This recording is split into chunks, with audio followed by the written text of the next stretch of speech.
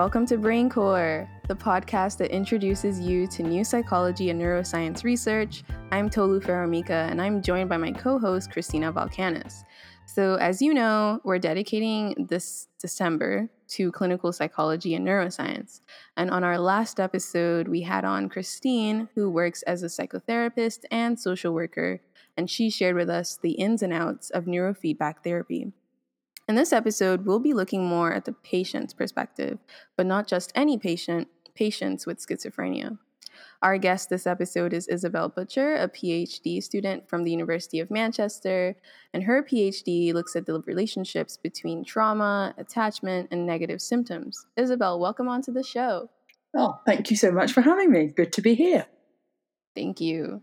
So, we had on Ryan from the University of Waterloo a few episodes ago, and he's also a PhD student. And he did share with us that sometimes going through your PhD can feel lonely and you're not really sure if anyone out there is seeing your work. So I think it's important to know someone is. So realizing that you were a PhD student when I found the article that you wrote felt like a plus for us.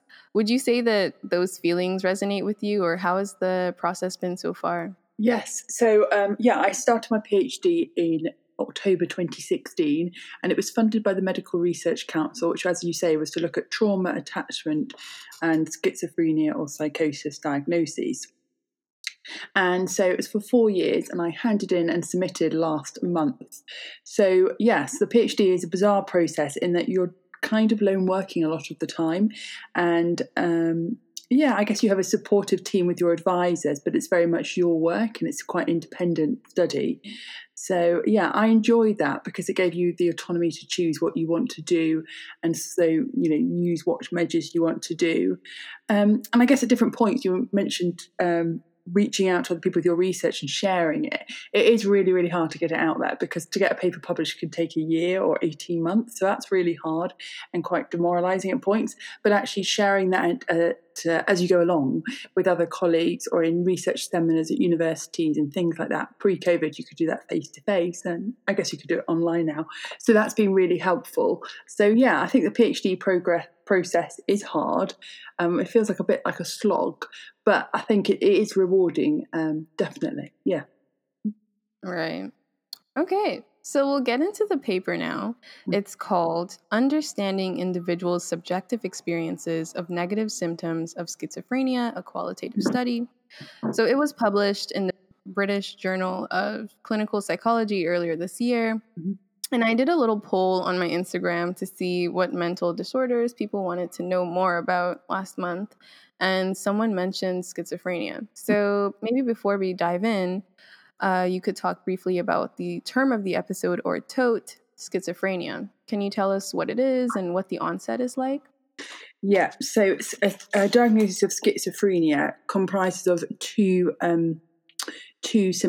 types of symptoms, and they are positive symptoms and negative symptoms. So the positive symptoms of schizophrenia are those things that perhaps you and I do not experience. So command hallucinations, delusions, and things, and auditory hallucinations, visual hallucinations, all of those things that you and I perhaps do not experience. And the negative symptoms that make up a diagnosis of schizophrenia are those things that you and I have, but they perhaps lack, such as a lack of motivation, withdrawal, blunted affect, apathy, anhedonia, all those things. And there's two symptoms, those positive and negative symptoms, make up a diagnosis of schizophrenia. So that is schizophrenia in a nutshell. And so schizophrenia, the etiology of it is really unknown. I mean, some people think it's a very genetical thing, and there is genetics maybe suggesting that there is a gene behind it, but actually a lot of the research to date, and my research would fit in with a biopsychosocial model, which is the idea that it's perhaps affected by and impacted by the environment in which we grow up and the life experiences in which we have. And so my whole PhD was focused on these, as you said, the negative symptoms of schizophrenia. And the reason for focusing on the negative symptoms of schizophrenia is they're under-researched. There's very, very little research on negative symptoms, but there is an abundance of research on voices and things like that, and the positive symptoms. My reason that I think there is probably more research on positive symptoms is speculation, but I do think it is because positive symptoms, when they present in an individual, they present as very distressing, as requiring immediate attention, they're urgent, whereas negative symptoms are those things that perhaps go unnoticed because the individual is quietly experiencing them, such as emotional, social withdrawal. So actually, they get forgotten about when you go to the GP or the psychiatrist doesn't see those. Whereas if somebody is acutely unwell with experiencing positive psychotic symptoms such as command hallucinations, that presents as requiring emergency treatment and medication. So that's the PhD. Talking about this paper, so this paper is the second paper in the PhD. There's 3 papers in the PhD. And this was the second one. And as you say, it was a qualitative study looking at individuals' subjective experiences of negative symptoms. And so I guess the paper prior to this in the PhD was looking at the relationship between trauma and negative symptoms. And so that was a systematic review, which was, I guess it was a paper which aimed to understand, is there an association between traumatic life events and negative symptoms? That paper found that there was some hint suggestion between trauma and negative symptoms, perhaps a suggestion at emotional neglect and negative symptoms, but otherwise there was very little robust evidence to prove, if you like, for want of a better word, the link between negative symptoms and trauma, which is very unlike the literature to date on positive symptoms and traumatic life events, because we know from the literature there's an abundance of research showing that if you experience trauma, bullying, etc., adverse life events, you're at greater risk of developing positive psychotic symptoms. So going on to this paper, as you said, I'll keep on track here. This was a paper which was done on individual subjective experience of negative symptoms, because to date there was only one other paper that had looked at negative symptoms. So I decided that we should look at negative symptoms from a qualitative point of view. So qualitative being that it was an interview using a semi-structured guide. And what that did was that we wanted to see the question was, how do individuals experience negative symptoms? So it was very, very open, and that was the reason why, to understand how they experience this and just to see what would happen if we asked them. So I asked 20 people with a diagnosis of schizophrenia from across the UK. So some of them were in hospitals like rehabilitation and recovery units, some were in maybe forensic settings, and some individuals were living in the community. And we got 17 males, I think, 17 males and 3 females from memory. And so that was reflective of the sample, the prevalence of schizophrenia, particularly in the UK, which is more prevalent in men and white British men. So and we had a range of ethnicities, but the majority were white British, which is a reflection again of the rates of schizophrenia. So we constructed this interview guide based on the literature, and what it was just to understand how individuals experience negative symptoms, as I said. So we just basically gave them a little preamble at the beginning. We said, well, what is it like to experience, a lack of motivation, not being able to get up, and all of those things. And one by one, they answered these questions, and so the interviews were about an hour long each. And then doing all these interviews, we were then able to sort of construct and apply thematic analysis to this to understand what was coming out of the research. It was very much directed by what the participants said, and it was an inductive approach to understand the participants' voice in negative symptoms. And so as the paper found is that there was 2 main themes that emerged from the paper. And these 2 themes were, what is it like to experience negative symptoms, and where have my negative symptoms come from? So under the main theme, which was what is it like to experience negative symptoms, that within that there was different themes such as loss of concentration, loss of motivation, withdrawal. And then this really interesting theme emerged within that main theme called feeling but not feeling. And this was this inability to feel, but they could feel. So anecdotally, research suggests that individuals with negative symptoms, they don't feel, they can't articulate their feelings. And that was not what we found in our research. The research was showing that they can articulate their feelings if they're asked. And actually, they can feel, but they feel numb. And actually, to feel numb is still a feeling, but it's not a feeling. And I think that was really critical that we honed in on that, and we found that they actually, just feeling numb is still a feeling. Like in life, we can't just not feel something, if that makes sense. So that's what really emerged from that. And then within that second theme, it was really interesting again, because we didn't really know what was going to happen at all, as I said, with the research questions.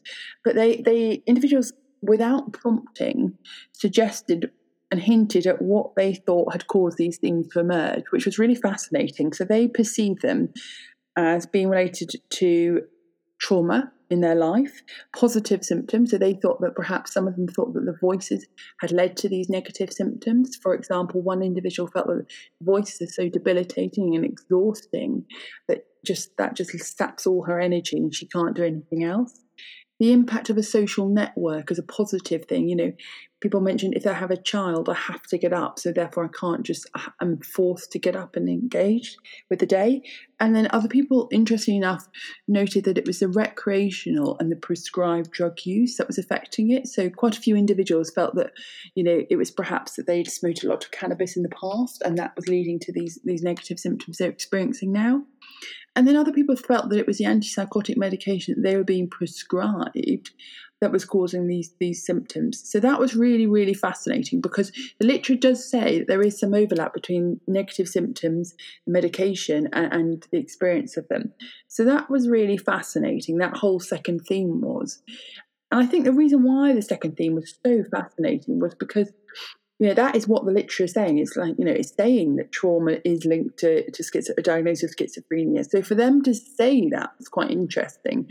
But also it was interesting because obviously we can't, because it's a qualitative study, we can't impose causality on any of those things. That is just their opinion, and that it is what it is.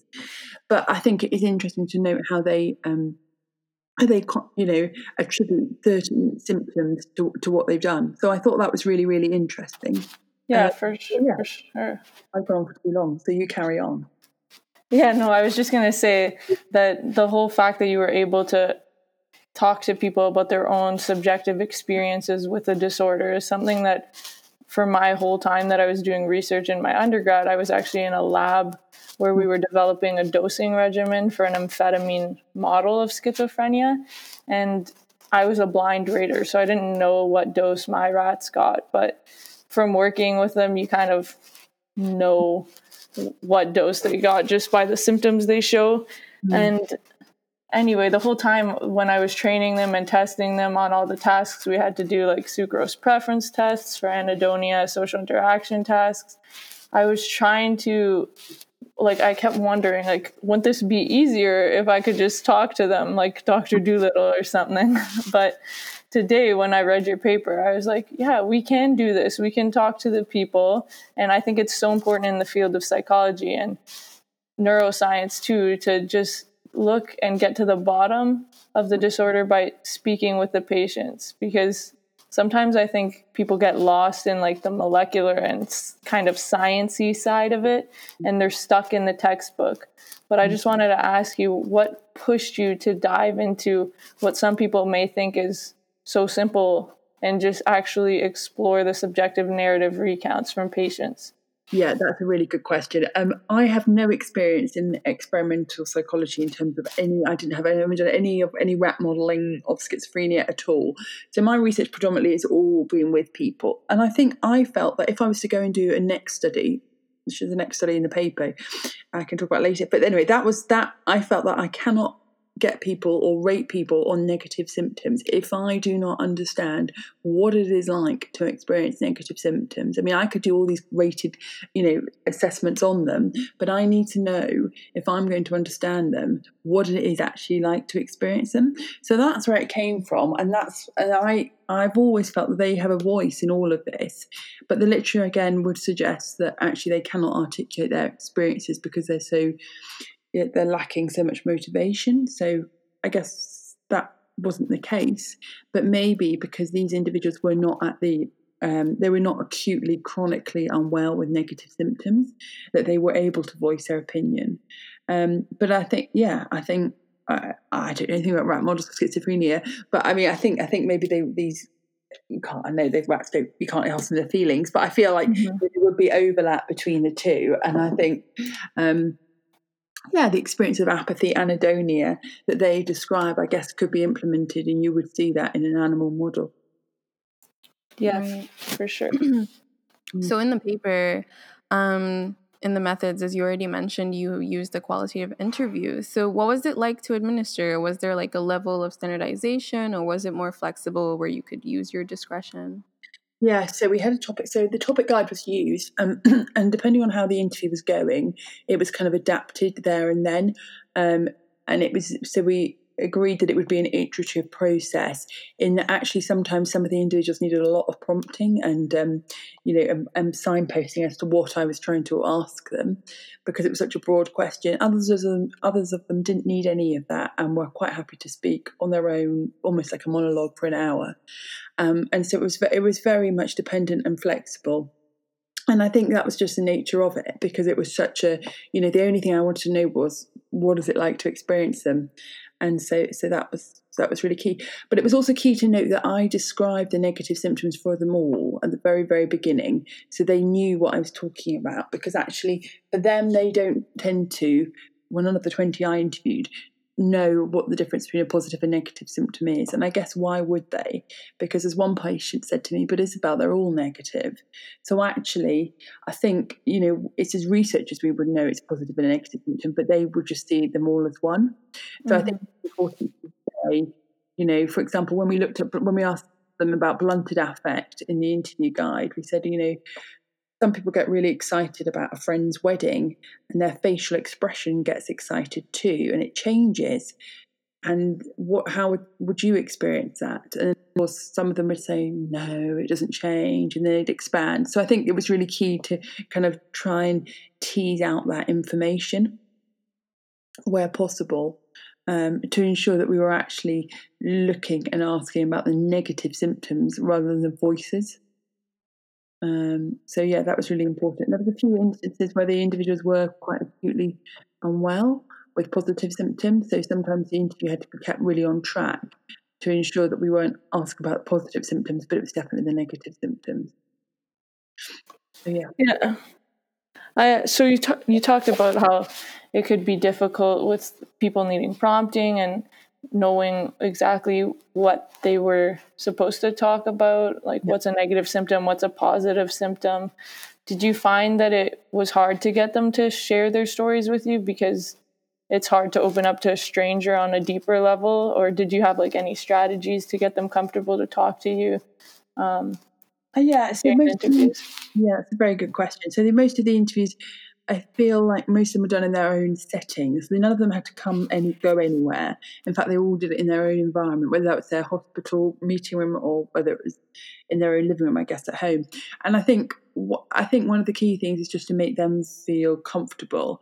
And I think because I didn't have a hidden agenda, I think the only thing I want to know is, what is it like?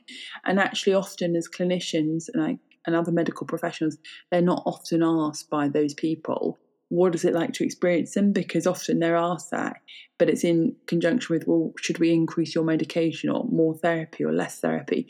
And so actually, for someone just to say it with no hidden agenda, like myself, completely independent to them and their care, I wasn't going to affect it. I think maybe in a way it's funny because you think that would make them not want to open up to me, but I think it probably helped because they knew I had nothing. There was nothing. I wasn't going to affect their level of care.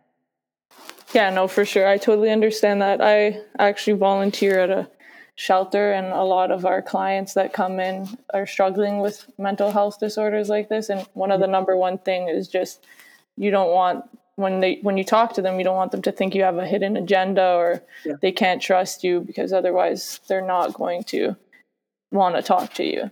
They come in to not be judged. Yeah. But you also mentioned that at the beginning, when you prompted them with what positive and negative symptoms were, I was just wondering, did you ever think that through that they might have been answering questions to kind of in the way that they think you want them? Do you think there was any participant bias in the interviews? I think there's always going to be participant bias in the interviews. I do.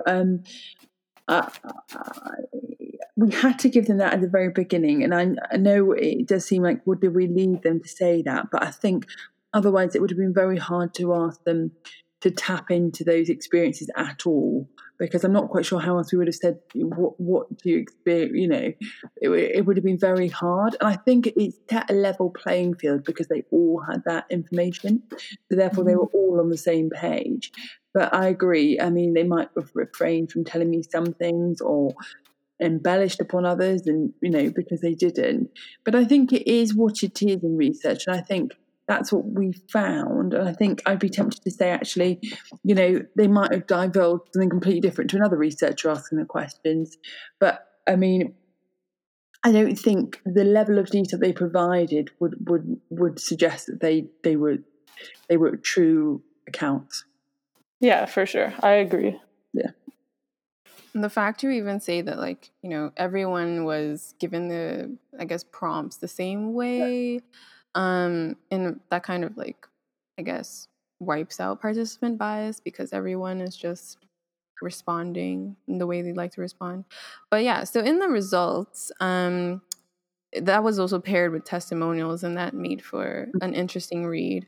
I just want to touch on the main themes and a few of the sub-themes. So the main theme was what it was like to experience negative symptoms. Yeah. And the sub-themes you mentioned were loss of concentration, loss of motivation, withdrawal, and feeling but not feeling. Did you find that it was common for patients who mention loss of concentration to also mention memory issues? Because I'm just wondering if you're not able to remember or encode information, it would stem from this, I guess, problem of focusing or concentrating. Yeah, that's a really interesting question. I mean, I guess no, I didn't really tend. I don't think any actually thinking reflection on it now. Memory issues actually came up at all, which is interesting because actually lots of antipsychotic medication would suggest does lead to a slight memory loss, or especially if they, Right. ECT in the past therapy, which is still ongoing in the UK. So I suppose that would lead to memory loss, but they didn't really seem to that didn't come up as a theme, which is interesting because I suppose you could think maybe they have an inability to remember pleasurable events, thus that would then lead to them not having any expectancy of pleasure, and therefore would feed a negative symptom cycle, perhaps.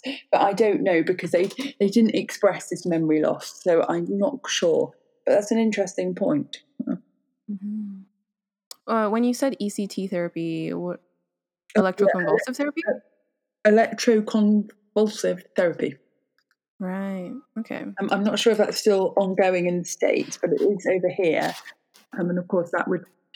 So basically, I think it's where small electric currents are passed through the brain, which basically triggers a brief seizure in an individual. Yeah, I'm not sure if we still do it, but I know that not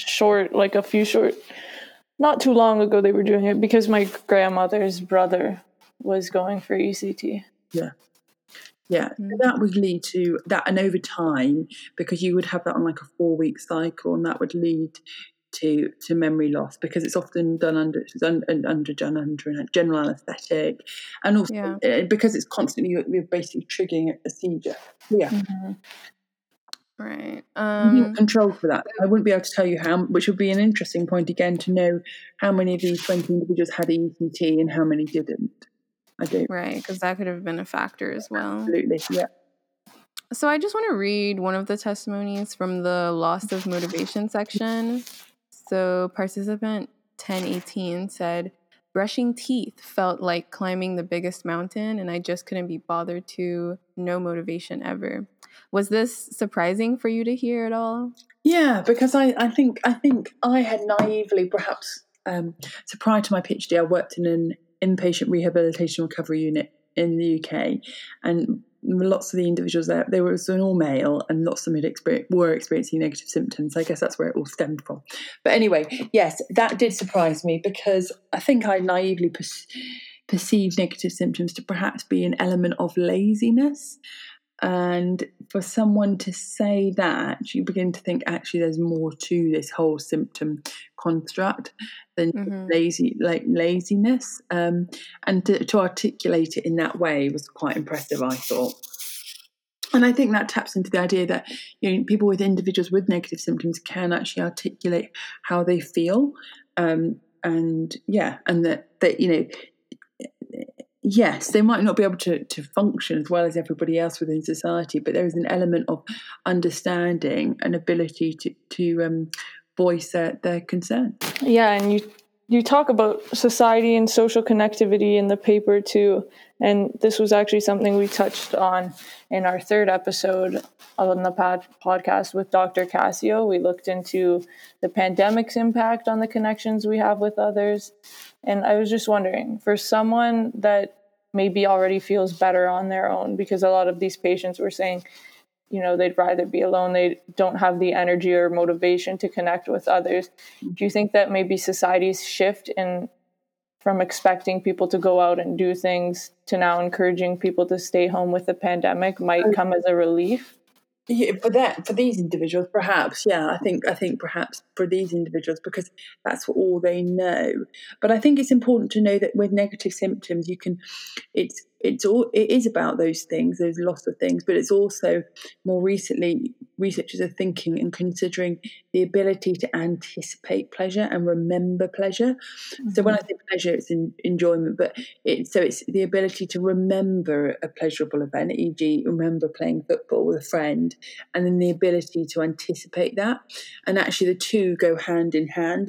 So actually, it's important to ask people, because actually, if they didn't enjoy it and remember it as being enjoyable, pleasurable, then they're not going to anticipate pleasure from it again, and therefore might just avoid that social activity.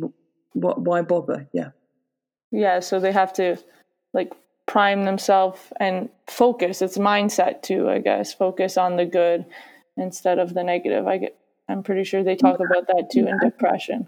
Yeah, I guess, and there is a link between depression and negative symptoms, but I think it's important that they, the ability to remember pleasure will then be like, well, I last really enjoyed that game, so actually I'm going to go out and play it again now.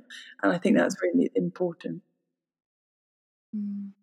So with negative symptoms, you've got the experiential deficit, so that's the loss, the lack of being able to enjoy activities, but you've also got the expressive deficit, so the inability, the lack of facial expression, all of those things facially. So you've got those two components as well. Yeah, I think in one of the testimonies, someone said facial expressions, I don't have facial expressions or something like that. Yeah, so that's really interesting because actually, we take it for granted, don't we, that our face changes with the reactions and the emotions we're experiencing. But for some people, they literally would tell you anything, and it would just be with the straightest face. And so that's quite hard. It's almost like a bit similar to what to catatonic patients were back 40 odd years ago. But yeah, it's very, very strange, very hard. So with the findings of this paper, I think this was mentioned briefly in the discussion. What do you think can be done to make treatment regimens more personalized, enough to address how the patients subjectively feel? Yeah, absolutely. So I think we need to go back as clinicians and researchers and actually ask them about their history, because actually at the minute, I don't know about in the States, but we're not doing anything such as mainstream in clinical settings, asking them what they've gone through in their life. And if not the way, wouldn't want to find a trauma, but we just want to know a bit more about that individual. And then that might lead to more discussion about these symptoms and what have they led to, the inability to go out. And then we can target those in a psychological way, I suppose, and how we can regain enjoyment from activities that are no longer enjoyable. So that would be, and also I think this paper is really interesting because it shows to others who perhaps are in the same area or caring for somebody with a diagnosis of schizophrenia that individuals with schizophrenia can articulate how they feel. And I think that's really, really key because I think we sometimes forget that they look a bit disheveled, they're sitting on the step, they're, engaging with voices, but they can actually have a proper conversation at some level. it goes back to all the stigma surrounding mental health, and then knowing their history too just reflects on how you mentioned you're looking at the biopsychosocial model for schizophrenia as well. It's important to have a holistic view of somebody. But you also mentioned earlier that you have a plan to follow up this study. And since we're coming to the end of our time together, would you be willing to give us a bit of a sneak peek into your next steps for your PhD research? So now I've finished the PhD and that's all done. But actually, the follow paper from this one, which is in the PhD, was a cross-sectional study and a longitudinal study over 6 months, looking at the association between traumatic life events, adult attachment style, and negative symptoms. So what, as a research team, we wanted to know was whether there's a link between the experience of trauma across the lifespan. So that was non-intentional and intentional trauma. So that could be the death of a parent or childhood sexual abuse. And the association with that, attachment style and negative symptoms. And so we were really interested in that because, of course, the systematic review, the first study of this had revealed that perhaps there's an association between emotional neglect and negative symptoms. But what we found in that paper, the third paper, if you like, was that there was no association between traumatic life events, attachment style, and negative symptoms. So that was a bit of a surprising finding, really, given on the literature. But it did tie in with the results from the systematic review, in that there seems to be, there was no association between these three constructs. That actually, even though it was a null finding, which I know we don't have to talk about in science, but it's interesting in itself because it suggests that actually this area of research warrants further research. Because if there's no association with trauma and negative symptoms and attachment style, what else may help or mediate or moderate that association? And also, the study was a cross-sectional study, so they did trauma and was measured at baseline, but it wasn't an attachment style but we didn't reassess them that 6 months later, so that would have been interesting to see. And negative symptoms didn't appear to change it. They were pretty much stable over 6 months. And that's surprising compared to other research studies. But that could be because all these individuals had a diagnosis of schizophrenia and were quite chronic. In that they weren't experiencing first episode psychosis. So what would be a really good study to do next would be, outside of the PhD, I suppose, would be to do a study where you longitudinally follow people up who are currently experiencing first episode psychosis, so very initial stages, and then into a year or 18 months later, and to see how their symptoms change. Because at a first episode psychosis, in the prodromal phase they call it, stage, that's where negative symptoms are really, really, really prominent. And then what happens is that they then become eclipsed or overshadowed by these positive symptoms, and then sort of the negative symptoms like hang on, and they almost leave like a bit of residue, and they maintain while the positive symptoms are targeted with the antipsychotic. So that means that the negative symptoms are still really, really pervasive and they just don't go away. So that would be a really good study, a big longitudinal study looking at negative symptoms and trauma over time.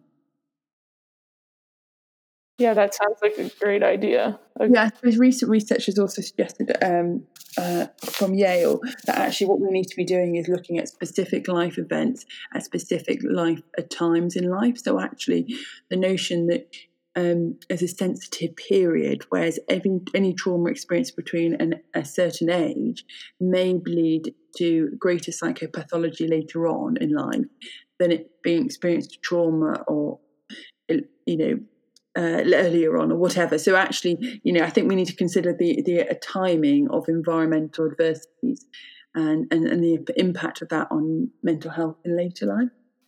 Of course, it goes back to the whole genes in the environment and the interaction and how some people might have the predisposition for it, but there's never an environmental trigger. I think it could be. You could. I feel it is life experiences because I think they shape us all. But I think it's not everybody who's experienced childhood sexual abuse, for example, will go on to develop negative symptoms or even psychosis. Mm-hmm. So actually, it's actually knowing, and I guess tapping into what it is that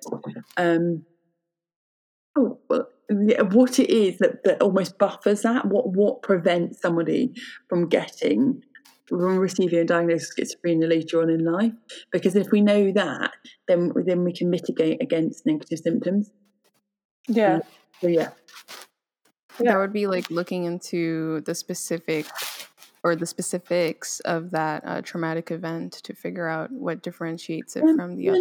Yes, that would be too. Yeah, and the age at which that event happened, right? Perhaps the relationship that who the event was by, like who was the perpetrator and that might have an impact. But it would have to be kind of quite a big longitudinal study over time, because there's so many, as you say, so many different individual differences that might account for that. You could argue, are some people just naturally more resilient than other people, or you know what I mean. So I think you need to consider all those different factors. Yeah, I have a little anecdote on all that too, because I think people notice that in the environment, or people that are close with people with schizophrenia might be aware of these triggering factors. One time I was in a taxi and the taxi driver asked me, because we were just talking, and he was like, "Oh, you do neuroscience," so they automatically think maybe you'll have the answers they need.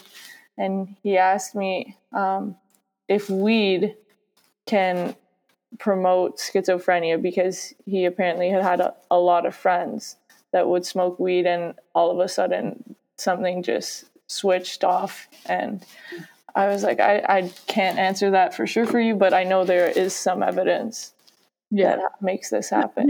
I think we have to then also be careful then when we go and talk about cannabis, because actually, we don't, it's a bit like a chicken and egg scenario. So you've experienced trauma and then you take cannabis, which might lead to psychosis. So that's drug-induced psychosis, recreational drug-induced psychosis.